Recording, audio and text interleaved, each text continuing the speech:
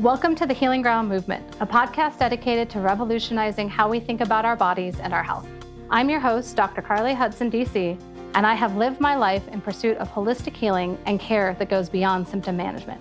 If you've been listening and like what you're hearing, head over to your favorite platform and leave us a review so we can reach more people with our important message. Enjoy today's episode. Hey everyone. First, I want to thank each and every one of you for downloading, listening, and enjoying Healing Ground Movement podcast.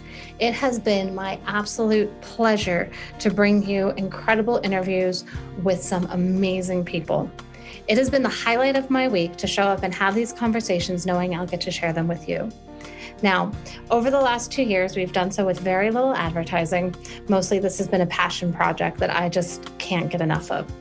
We're going to start bringing in a few affiliate links, and I want to make a promise to you that I am never going to share a product or a service with you that I don't absolutely believe in, wouldn't use myself, or recommend for my patients.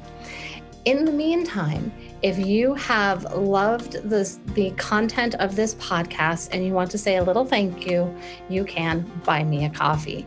You can head to our website, healinggroundmovement.com, or find us on Instagram, Healing Ground Movement, and visit the link in our bio.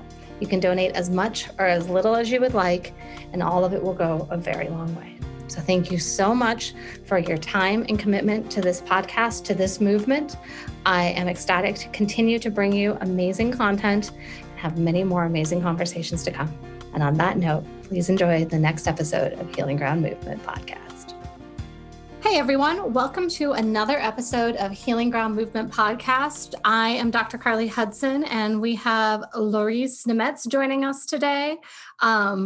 I am so excited. I will give you her official background and story as well, but we're going to get right into my favorite little nerdy topic. It's about movement and form and fascia and expression and how the body so often holds the keys, these missing pieces to what's going on in our world. And so I am just jazzed. I love every interview that we have on this podcast, but when we get into my little nerd topic, I am all there for it.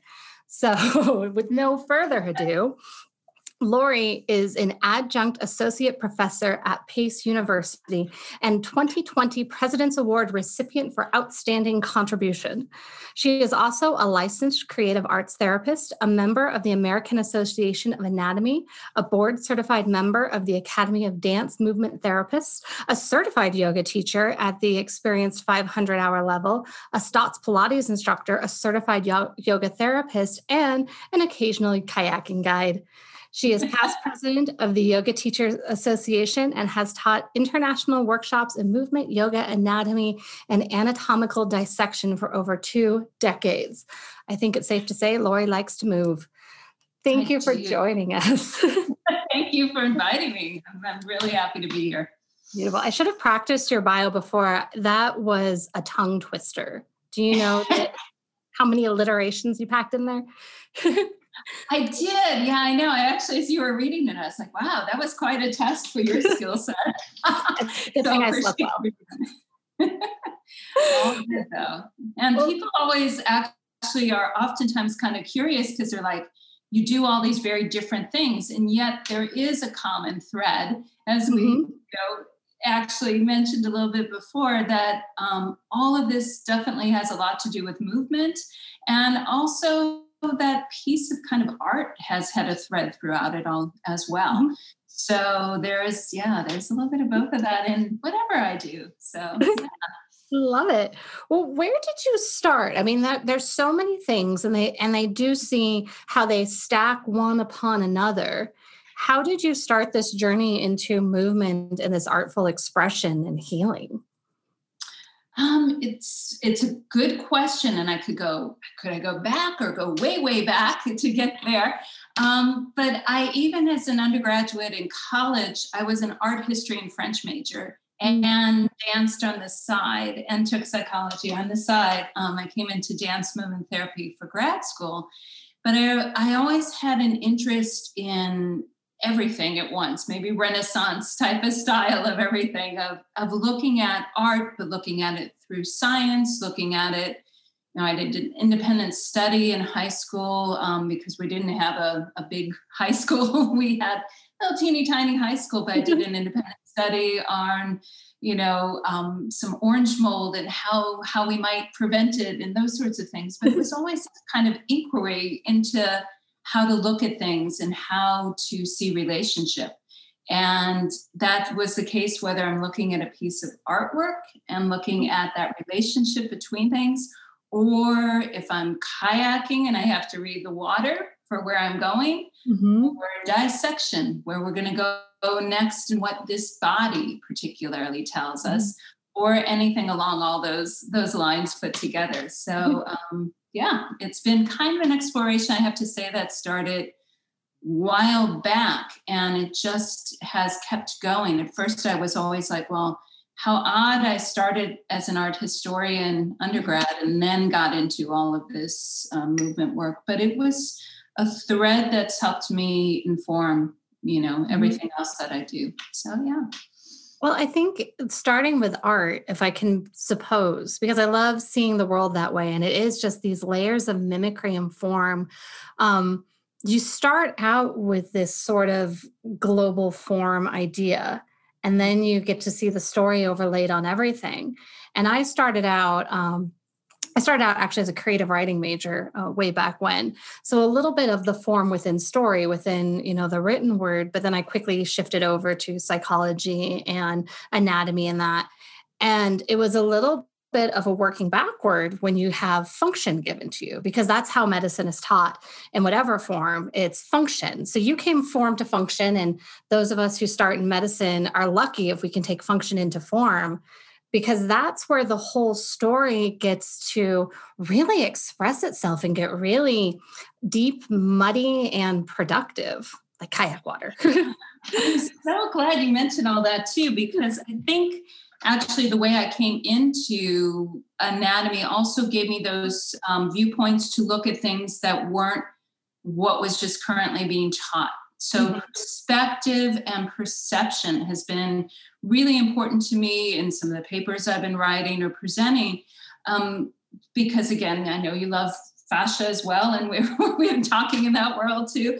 That fascia really in traditional medicine is, it's the stuff you throw away. That's what goes in the bucket, and you get it out of the way in order to look at the pretty things underneath and the structures and the systems people think are what's important.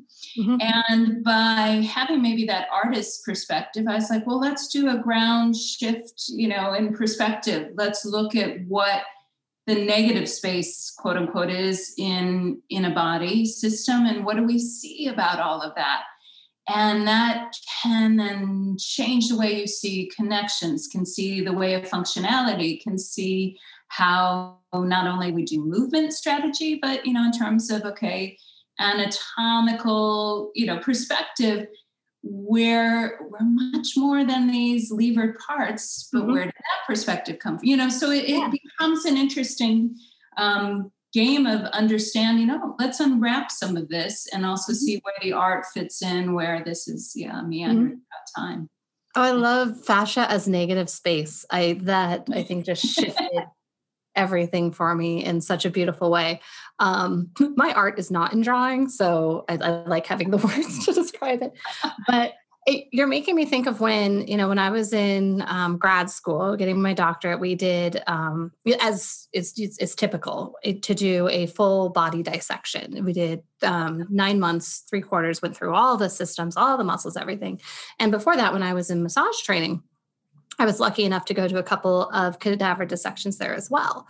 And for those who I will say aren't lucky enough to have had this immense honor of really seeing the human body from the inside out, it is, just as Laurie, as you were saying, is about getting into what is this lever? What is this structure of a muscle? What does it connect to? What is the structure of an artery? What does it connect to? And it's a hunt and find and a search and destroy mission. And later on, I went to a fascial dissection. So it's long past graduation. There was a cadaver dissection that was meant for fascia. And I had this flashback in horror of all the fascia I had just destroyed, just like pushing my way through the underbrush without any respect for what is holding up these large systems.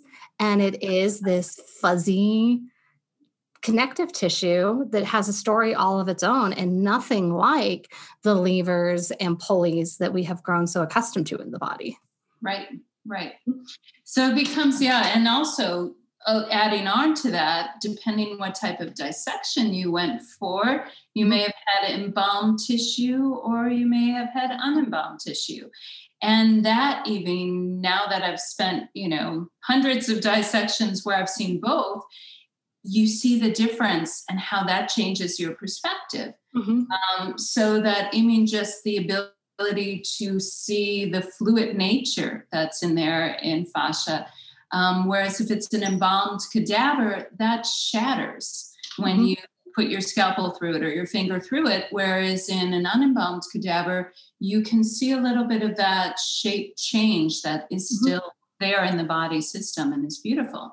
So, that type of level of things changes your perspective of what you're looking at and how you look at it. And we're still really privileged, those of us who've been in dissection labs, to get to do that. It's still a rare experience. When I may think about, because I want to bring us back to this expression of life and form, and I think about because the fascial dissection I did do was unembalmed, and it was wildly different, and it makes me think of trying to interpret the world through going outside and, let's say, sitting under a tree. And the wind is blowing through the tree and the leaves are moving and everything is very dynamic and very textured. And you can see how it is all playing together. And that is sort of fascia alive in the body. Versus if you have this embalmed, structured tissue that is like it would shattered and contained, it would be like taking a picture of that same tree, that same meadow that you were just sitting in, and trying to gain as much information as you could, pretending that you were sitting under the tree. Right, exactly. So it changes your perspective in the way that you can understand something.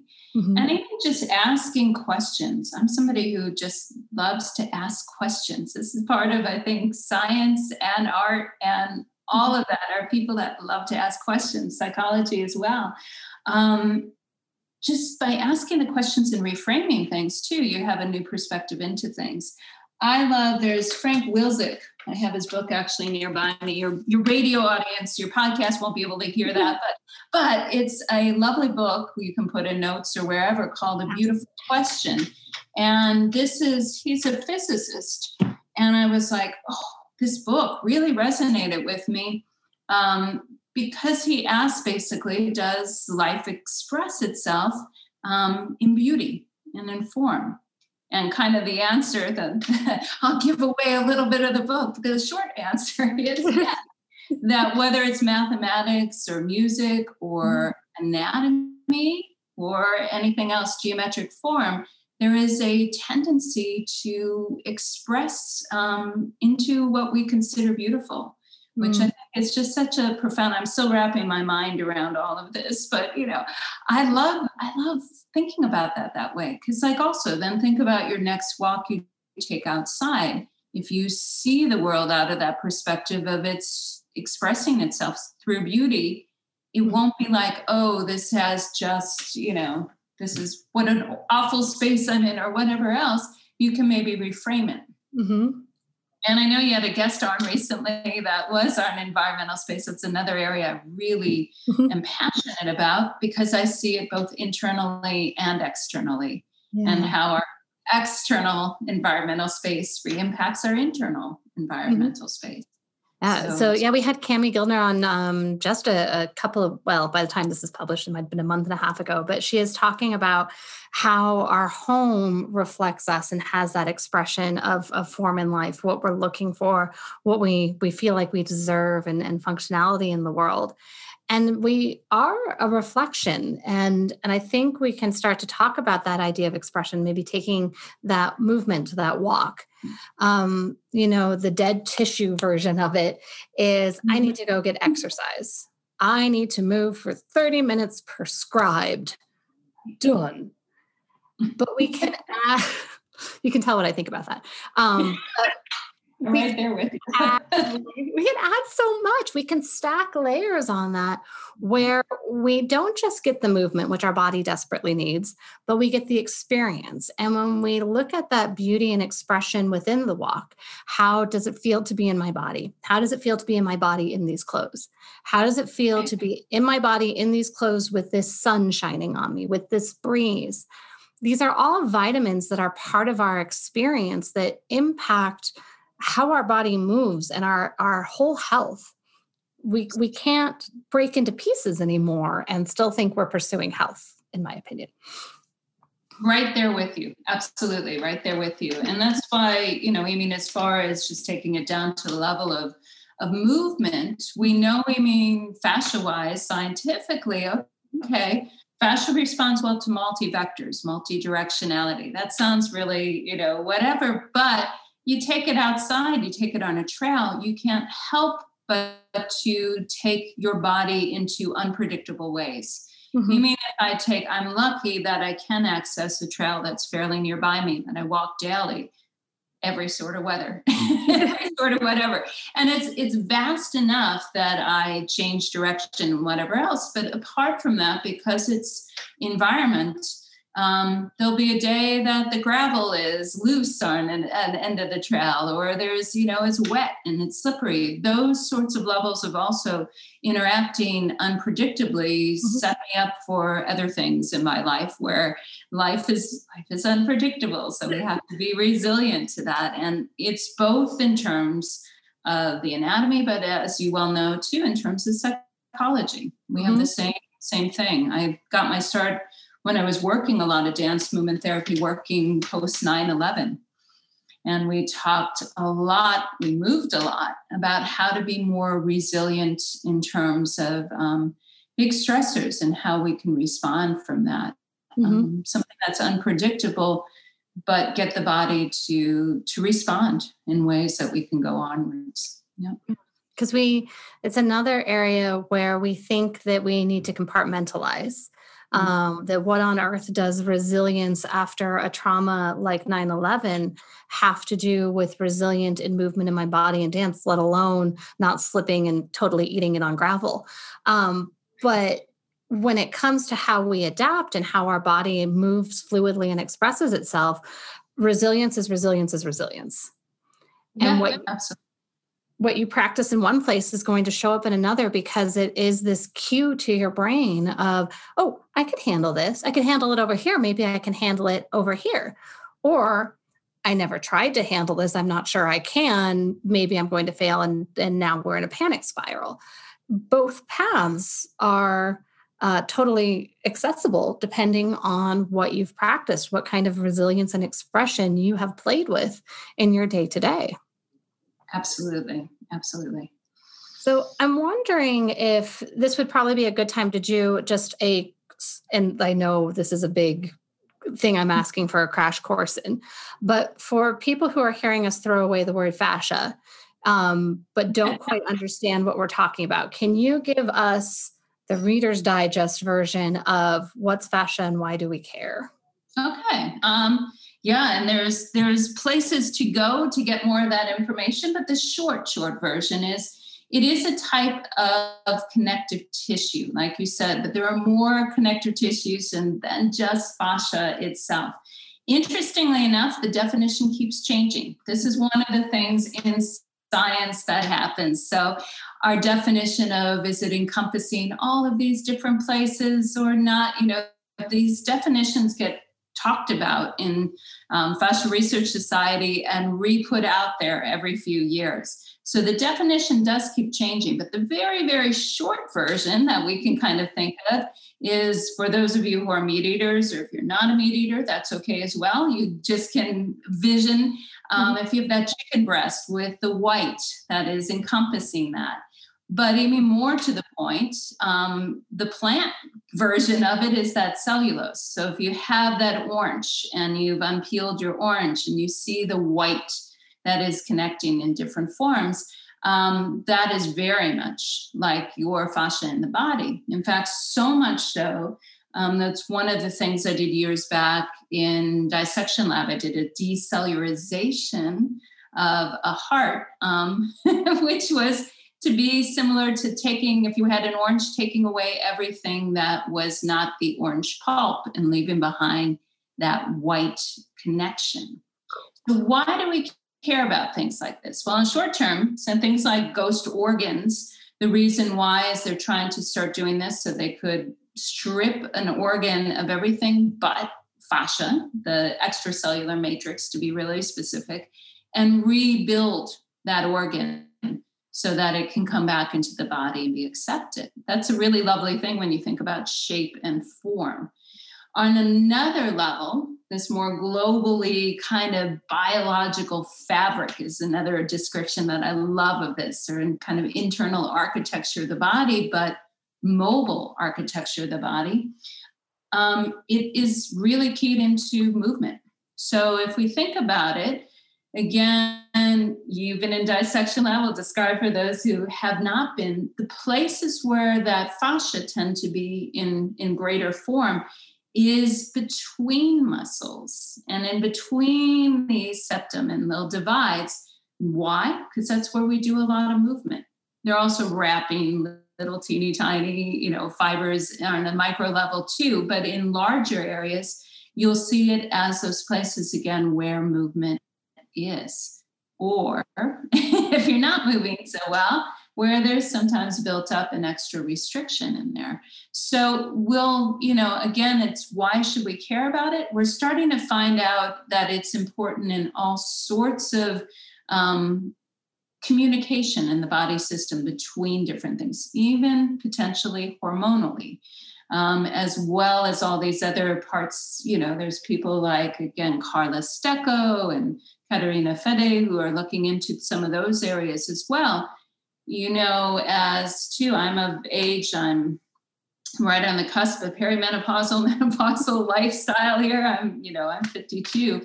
And things like, thinking about how fascia changes during changes of life and hormone levels can be important too. If I'm training an athlete and also have to decide about, what is getting injured? Is it fascia? Is it muscle? Think about your athlete that trains really quickly. They're rarely hurting themselves muscularly. They often hurt themselves fascially. Well, if we understand, okay, fascia trains slower, but is more resilient if it trains well, then I can start to go, okay, I'm training differently in the body system. So that becomes this kind of net and fabric that we go, okay, wow, it has a lot of interplay with everything else in the body. Mm-hmm. Is it everything? No, it's everything with everything else, like anything in our body system. But it's been underplayed for a while of its importance. And now we're starting to realize, hey, if we pay attention to this, maybe we can unwind more things that we really hadn't been able to figure out before. Mm-hmm. I think that's fascinating too. You're sharing with me some applications of fascial research that I'd never heard before, like the ghost organ aspect of it. I was like, that is so cool. It is leaving behind the cradle, the holding of that organ, so that it almost just has a safe place to land. And we can talk about communication and expression. Isn't that what we look for in the world? And as without, within. We've got so many layers going on there. Pun intended, I'll go with. But yeah, with fascia being that negative space, being the pause within the music, the space between the muscles, it allows for the dynamic moment. Mm-hmm. And so even within it being connective tissue, packed within that connective tissue, we are still learning about, and I'd love to share what you know about this. We're still learning about the different types of neuron receptors that are within that tissue. We have neuron receptors. These are just our little information buttons that are throughout our body that tell us where we are in space. that put feedback into our autonomic nervous system, which talks about fight, flight, freeze, and emotional response. These exist within our fascia. They are dynamic and full of fluid. So our hydration or lack thereof, our buoyancy and movement or lack thereof impacts these buttons, which impacts our movement. Like you said, it's not everything, but it is within and among everything. Absolutely. Yeah. And all those things. So most people, know proprioception, but now we're getting to some of the finer little details of some of these other types of things of going, okay, what is it that when we internally feel something, not just proprioception of looking out into space of where we are in space. So some of these things, like you said, too, there's a lot that's getting studied right now. That's some of Dr. Schleip's work. Robert Schleip is doing some of that work. I like to highlight other people out there where to go. David Lasandek has a really great book on just kind of taking fascia down to basics, as well as he has a medical applications book that he co-edited recently. So there's a lot of different now resources of where to start to go with all of that too. But also for your listeners, it's just also have a curiosity about your own body and how you're feeling and how you express yourself and just start to play with some of that work as well. It's interesting. I think there was a lot even in the creative arts therapy that was intuitively playing with some of these pieces of fascial work before we knew how to label it. And now we're getting some of the science to back some of that up. So it's interesting. But cancer research. There's Dr. Helene Langevin, who's doing work with looking at, mice doing kind of basically up dogs when they grab onto a corner of a table. And that stretch, that action of movement actually helps suppress some of the cancer expression in the cell. So, we get to have these ideas like, okay, so, again, what mechanisms might be working? Why might acupuncture, which has a twist that might be stimulating that fascia like a, spaghetti around a fork time, how does this work? And how can we do this effectively in our own bodies to take care of ourselves in health and wellness? Yeah, it's a fascinating time. We're really starting to see movement as its own form of nutrition and nutritional deficiencies of that movement. And I'm borrowing all this language from Katie Bowman, who is... Yeah, I was going to say she's the one who puts this into those terms beautifully. Oh, yeah. Where she dove it. So there's another fantastic resource to go through. And all of her stuff is really accessible, talking about movement. And if anybody knows her, I'd love to interview her, just throwing that out there. But that she talks about this movement nutrition and where we start to see, and Laurie, as you're talking about fascia and these different moves, how this is impacting our health, that it's no longer sufficient to say you need to exercise. And for one to exercise, we typically pick the one exercise we love. We love lifting weights. So we do our bicep curls and we do our squats, but we're repeating the same movements at the same angles and the same forces. And while that makes our muscles big and plump, it doesn't necessarily feed our fascia and create those different forces that will put pressure and stimulate all of those buttons that we talked about in ways that, as it turns out, dramatically impact our health, suppressing cancer, improving our immune system, all of these things. Absolutely. And there's interesting people who've done, Michelle Delcourt, who created the Viper, the tubes that you may have seen that are weighted tubes at different levels and they're moved around different angles. He got the idea out of seeing that, the farm kids coming off the farms in Canada were doing better on the hockey teams than the kids who were training in the traditional gyms. Mm-hmm. So he had the idea, well, how can we create, kind of an exercise system, based around multi-vector and loading like you would do in farm work, that you're not exactly getting the same load, the same angle each time, but you are creating more resilience and a better ability.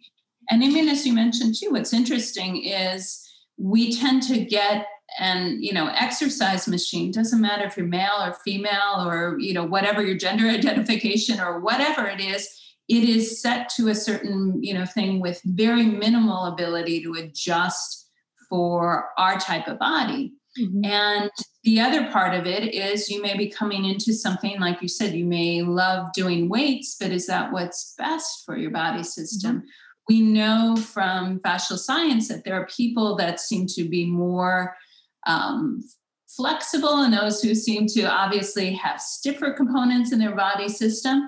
A lot of those people with this stiffness in the body system, they're proprioceptively aware. That's great, but they are lacking some of the range of motion. But some of the people with range of motion that are really out there, they're flocking to yoga class and going into end range or beyond end range instead of working the strengthening aspects. Mm-hmm. So we have to think about, again, how do we train? How do we intelligently look at the people who are in front of us? Mm-hmm. That's true, whether it's psychology, whether it's, anything, just how do we look at the person in front of us and work with that in terms of, healthy movement. Yeah. Yeah, in that form of communication and expression that it's the body speaks kind of as the mind, as the mouth. That we find hunger for things that are familiar, that are comfortable. That's what we seek as humans. It's at that very base level of our neurology. We want comfort and safety. And so if you are that stiffer individual, your comfort and safety is not about stretching out your arm and seeing where end range is, because you're very used to a smaller arena. And that suits weightlifting really well.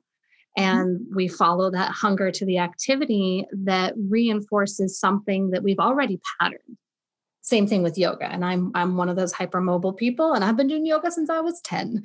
Like I found it and I love it. But without strengthening, I am a hot mess of pain because we need to get that other layer. We need to push ourselves, just like in psychology, just like even in what we fill our plate with for dinner. We need the variety that sometimes includes the things that we don't really want to stomach.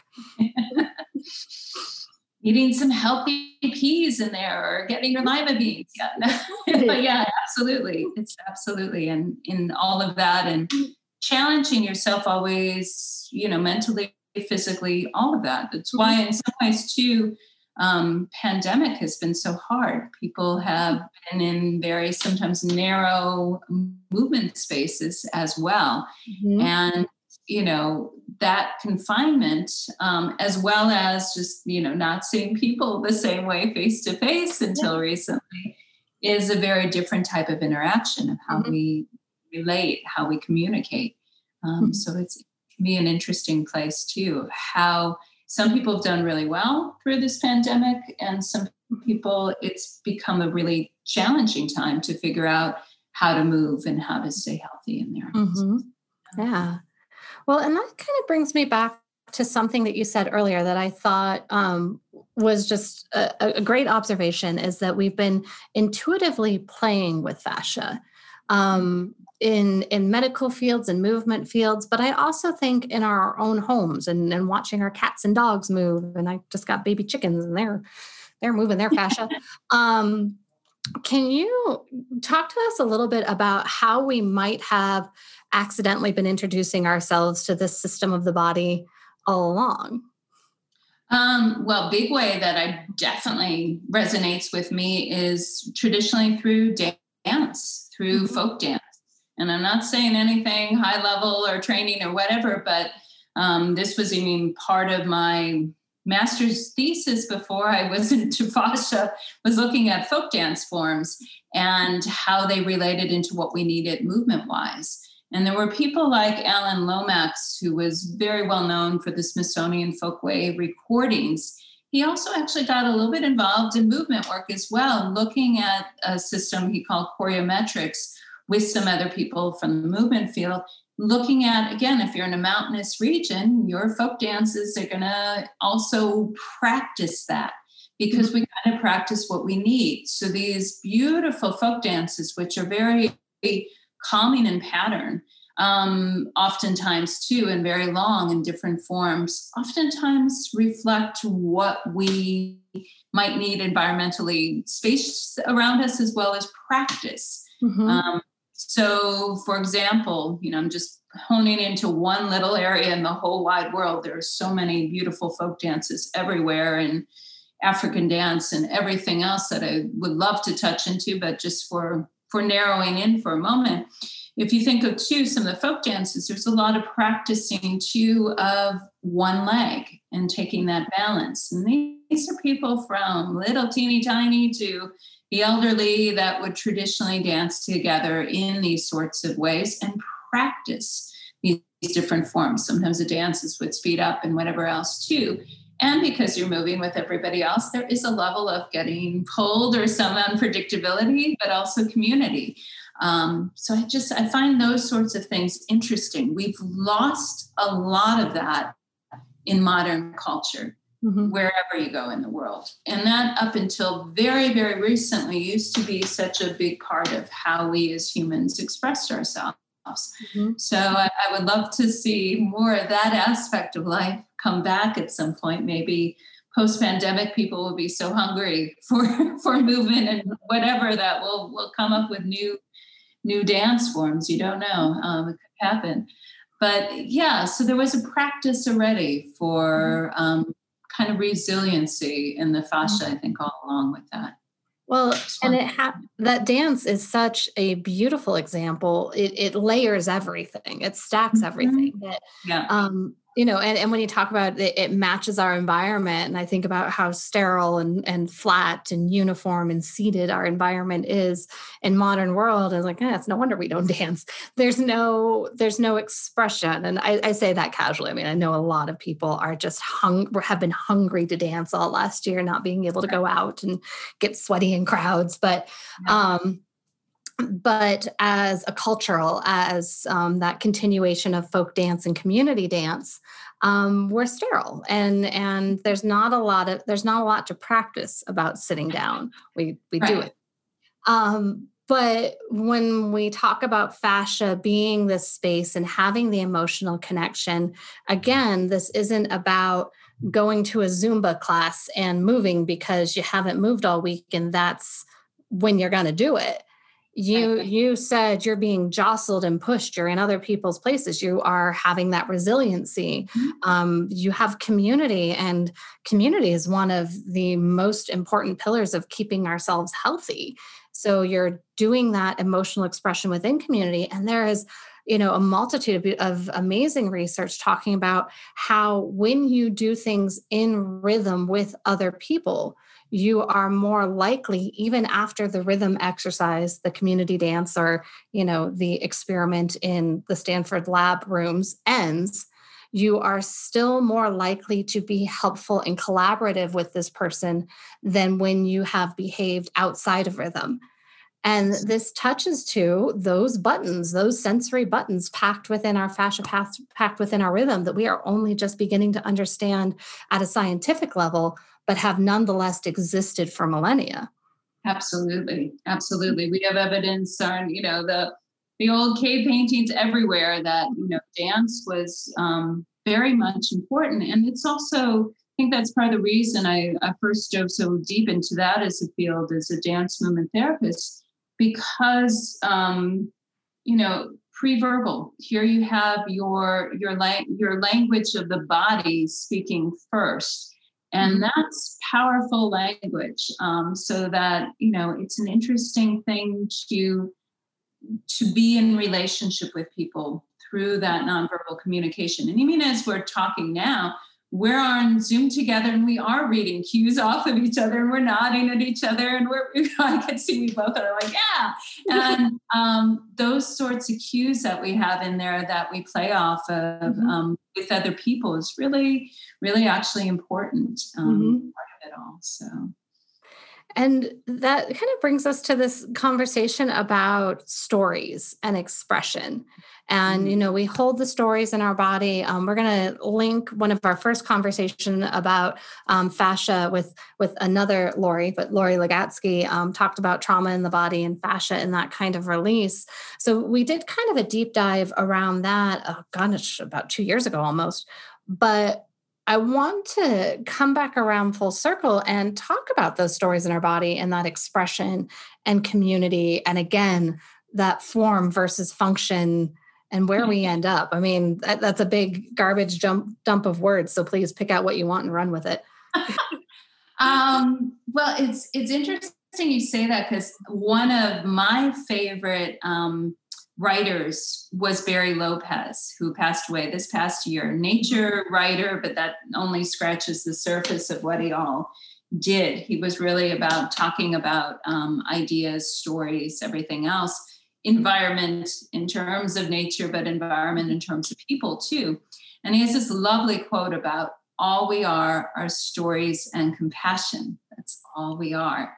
And that just has always resonated with me. Yeah, jot that down. I'm writing. That's very Lopez. And I mean, when I did this past fall, I did a dissection lab with my friend and colleague, Leslie Kamenoff, who's from Yoga Anatomy. We collaborated on this lab, and that was what I opened up with too, for our lab space in lab for people. Because even as we are before, for example, a cadaver, we don't know the full story that person has. We will never know. Even their loved ones don't fully know. They have only one take of what had happened there too. What we see even in our dissection lab is kind of the seashell, what I describe always. The seashell, the form that remains, we can unwind a lot of stories from that, but we won't still know full stories. And oftentimes we don't get details, or minimal. We'll share minimal just for sake of privacy too, of course, with people. But you still can have such compassion too. I mean, in that as well, of course. And people tend to be wowed over by how miraculous the body is, what a universe there is in there. I know you know that too, having been in different labs, that people then go out, especially after a unembalmed tissue lab, and they go, oh, it looks like the tree outside. That, those sorts of things. You're like, inner space is outer space. It's back to inner space. This looks exactly like the brachial plexus, and it's outside now too. So you get excited about all of this and get turned on by the fact of, again, this is almost like goes back to Frank Wilczek's, the world expressing itself through beauty and form. This really, resonates with me. So that in a cadaver lab, sometimes people go, well, isn't that a glum place to spend a lot of time? And I'm like, no, it's beautiful. And I think, a lot of the people I've met along the way have spent a lot of time. They're the most interesting people, turned on, plugged into life type of people I know, maybe because you see it on the other end in some way, but you also see how much is beautiful in that body. And no matter what diseases we name or whatever we unwind that way, there is so much that is just stunningly beautiful. And also, oftentimes we're seeing, bodies, they've lived life. There are lots of evidence of where scars have been or life. And, the older I get too, I'm like, okay, yeah, there's going to be some more interesting little bends and twists and turns in this body as I go. But it becomes an interesting story too. So do we treat that with compassion? And as you know, in therapy too, that's part of it as well. Can we treat, I almost always see myself in those situations as a therapist as also a trail guide of sorts. I'm not fixing somebody. That's never my role. I know I've hiked a lot, quote unquote, metaphorically, but what I want to do for the person is go, okay, here are some options of where you can go you have to do the work to hike there. But, these are some pointers or markers that I know about. And oftentimes too, when you have somebody, at least I find people who want to meet me in my space, I wait till they're ready to come. Really wait until they're ready to come, because then they are, there to work and do the process. I'm just guiding. I'm helping guide. I'm not doing the work for them. That's why I'm kind of, again, like you, kind of cringe a little bit with the prescribed exercise or prescribed anything, because it's like, well, does it hit who I'm seeing in front of me and at this moment? Yeah. So. It's so true. And they do have to show up. I've had patients show up in my office because their loved one has brought them. And if they make it to a third appointment, I am so impressed. Right.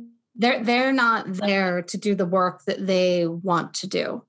But people who show up and they say, and I kind of think of this as in the form and finding function kind of conversation, is they say, this is the form I have right now. The pain, so in my world, in my scope, it's biomechanical, but we know this applies to psychology, and this even applies to movement and dance. Of, I have stopped at this form. What I am feeling now, the pain, the discomfort, the lack of movement, is frozen in time. I see myself as a snapshot picture, and I want the function back.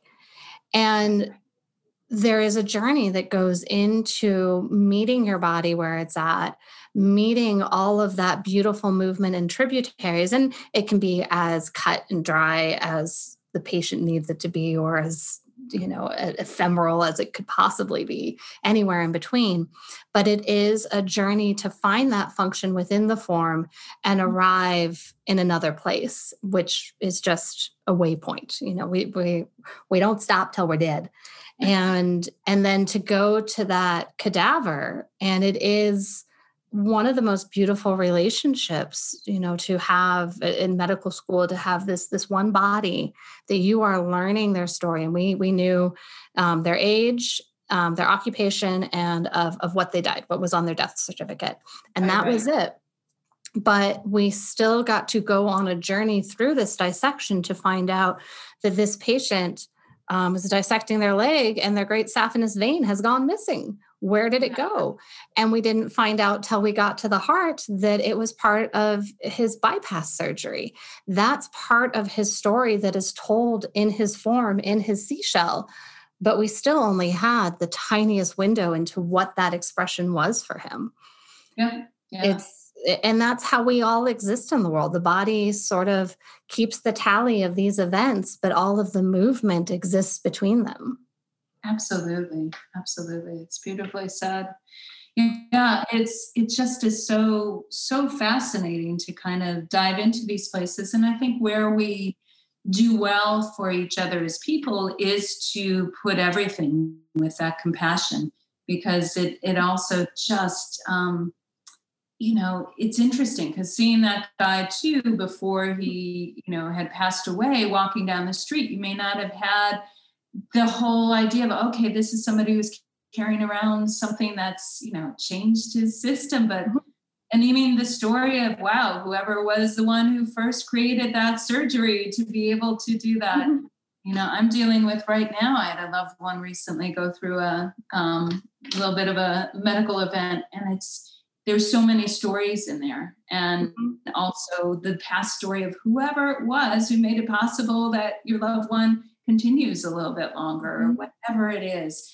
These stories are just, so much amazing part of life, our connections, And it's dynamic within the body. And I think that's something that is not common in our culture, that we don't see these stories existing and continuing with us, and that we learn our way through them and adapt our way through.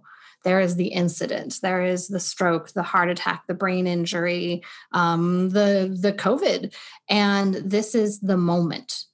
But that moment transpires in our body past the incident, and we carry that story in how we move and how we engage with the world and how we engage with our community. We are ever fluid and dynamic, and we see that in how nature moves. And if we could take that internal microscope, we would see it within ourselves as well.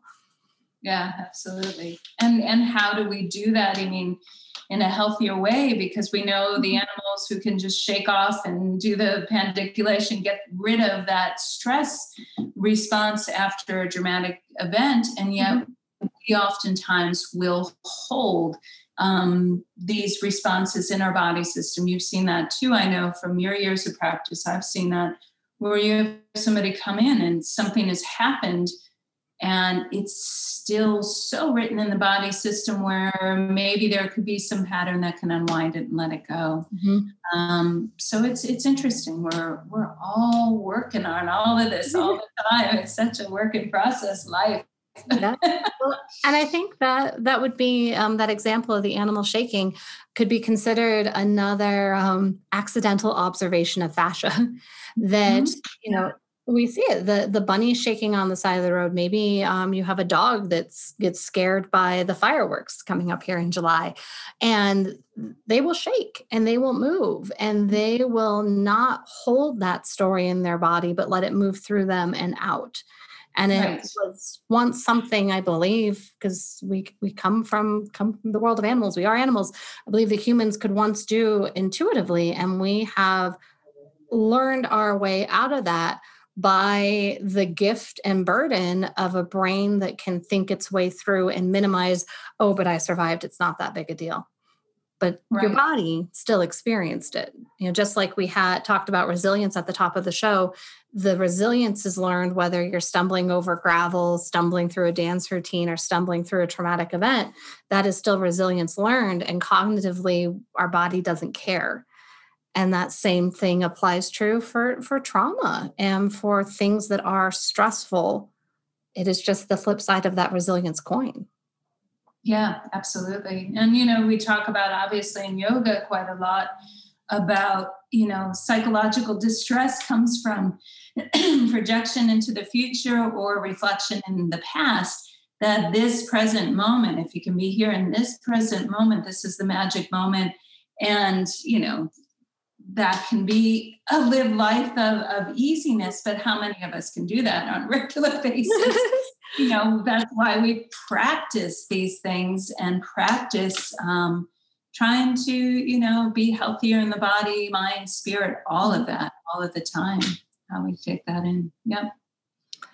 Well, I feel like as we wander so far and wide in the way that I love that science and nature and expression do. I mean, there's just no end to seeing that fractal spin in, spin in, spin in, and then spin out again. I feel the need to sort of ground this conversation in a little bit of practicality. We cast such a wide net about what is fascia, what is movement, what is expression. And I feel, wondering if our listeners are going, and what do I do about that? Thank you for this conversation. How can we bring this back into something practical for ourselves, having listened to this, what I am thinking is a beautiful conversation? Well, thanks. I think that, and maybe some of that is that we are in community on a micro, macro level. So there is something very real and necessary about being able to be okay getting that help and connection. So all the time, I work primarily through movement and psychology, but there are people then I refer out to the manual therapist who needs to dig in there for the fascial adhesion scar first on a really practical level. Oh, you've had this injury, you took a fall. Let's have somebody get in there with that manual work, and then we'll take it into how we can move again practically. But being able to find that network too is something to not be afraid of, but also to really, I think that the best practitioners cross-reference other great practitioners so that you get there sooner We want that. I mean, I want that. I know for clients I work with as well, healthcare in this system is challenged in the United States, to say the least. So we want to do as much as we can, with time period, but then to that end too, finding that there is value for that time for yourself to take care of yourself. Mm-hmm. That we oftentimes just really on a practical level say, well, there's another load of laundry, there's whatever. During the pandemic, for me, the year before the pandemic had been really crazy travel and everything else. When the pandemic hit, I knew for myself I had an underlying asthma. I was like, I'm going to really get out on the trail every day and commit to that. And like I said, I'm lucky that I do have something nearby I could do, but it was also the commitment to going, I have 10 million other things I could be doing, but I have to schedule this. I have to make this priority as well. And that is part of health and wellness. So very simple term, honor those sorts of things. Take that as a health and wellness for yourself. Mm-hmm. And then find your community. That's important too.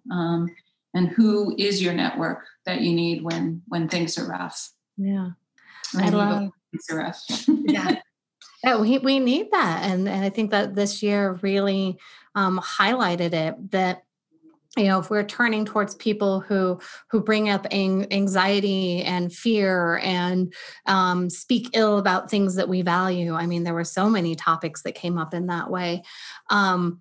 That's not our community. That's not going to be the rhythmic vibration that we feel so deep into the very cellular piece of our being.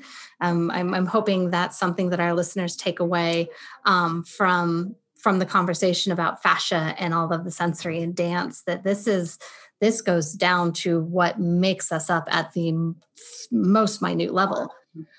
It all matters. And when we look at health and wellness and medicine in a way that we turn outward away from the symptom that shows up in our body, whatever it is, pain, aching, nervous twitching, anxiety, a stutter, sky's the limit. We got a diagnosis for all of them. When we turn away from that symptom and tell someone else, please give me something to make this go away, we are missing this communication within ourselves. We are missing the value that lies in the simple medicines that we have somehow written off in this very glossy magazine version of self-care. When you have time, wouldn't that be nice? Instead of, this is what keeps us alive and well and human. That movement, that community, that rhythm, that dance. And we didn't even talk about food and water, but head back in the podcast archives. I got those conversations for you too. This is about movement. This is not nice to have. This is not exercise 3 times a week. This is getting back in touch with yourself and your vessel and your form and its function. Yeah, absolutely. Absolutely. Yeah. I got nothing about there. I'm real passionate about this. I am curious to hear more about your work, and because you have an upcoming book, The Myofascial System in Form and Movement. That sounds a lot like it's appropriate right here. Tell us. It's a lot of the type of things we've been talking about, and that's going to come out next year from Handspring Publishing. Handspring is a publisher that just does so many wonderful books, especially a lot of books around fascia and movement and these sorts of areas. And I was so thrilled to be part of this family. And this book has transformed a little bit since the very beginning of me starting on it. But what I have discovered is this is where I'm really passionate about speaking on this on both the micro and the macro level, and also having a lot of people welcomed at that metaphoric table. One thing I always find too is communication. Like I said, sometimes it's ironic because I'm always working on it too with people. I think we all are working on some of these things to get better. But I want a conversation where people can feel welcomed And you can talk with the guy who, wrote about the interstitium, and he's fascinating, and he's going to be in the book, as well as somebody who has been doing also some of the applications into movement and what they've been exploring, let alone, so different areas, so that we have the personal trainer talking to the doctor, talking to the whatever. They all have value at this table. They have a great place to be together, and I'm welcoming them all in because, I've been lucky to find a lot of people along the way that I just feel like have some interesting little pieces of this whole conversation. So that is a lot of that book. It will cover some of the different ideas from some of the historical build up to where we are now, what we understand, but also some of the different, disciplines and ways of looking at that. So, yeah. Oh, I'm excited for that already. I love all the pieces. So we'll look for that in 2022. Please let me know when I can start pre-ordering. Yeah, absolutely. We will have information maybe around the time the podcast comes out.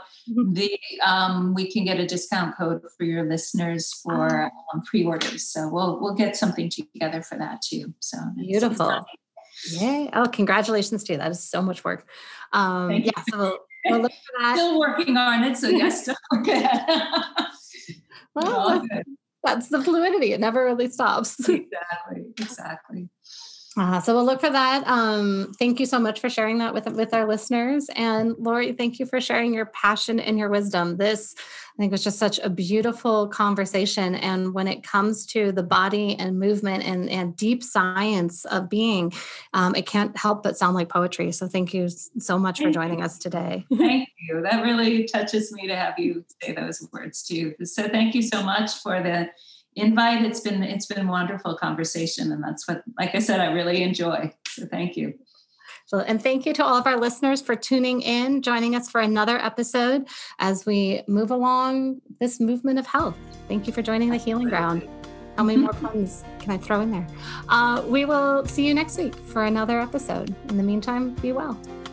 Thank you for listening to today's episode. I hope you enjoyed what you heard and got a little something out of it. Now remember, the information expressed in these interviews is for informational and not diagnostic or treatment purposes. However, I hope you find that having the right information and resources can go a long way to helping you on your healthcare journey. Ask the right questions and seek out professional help.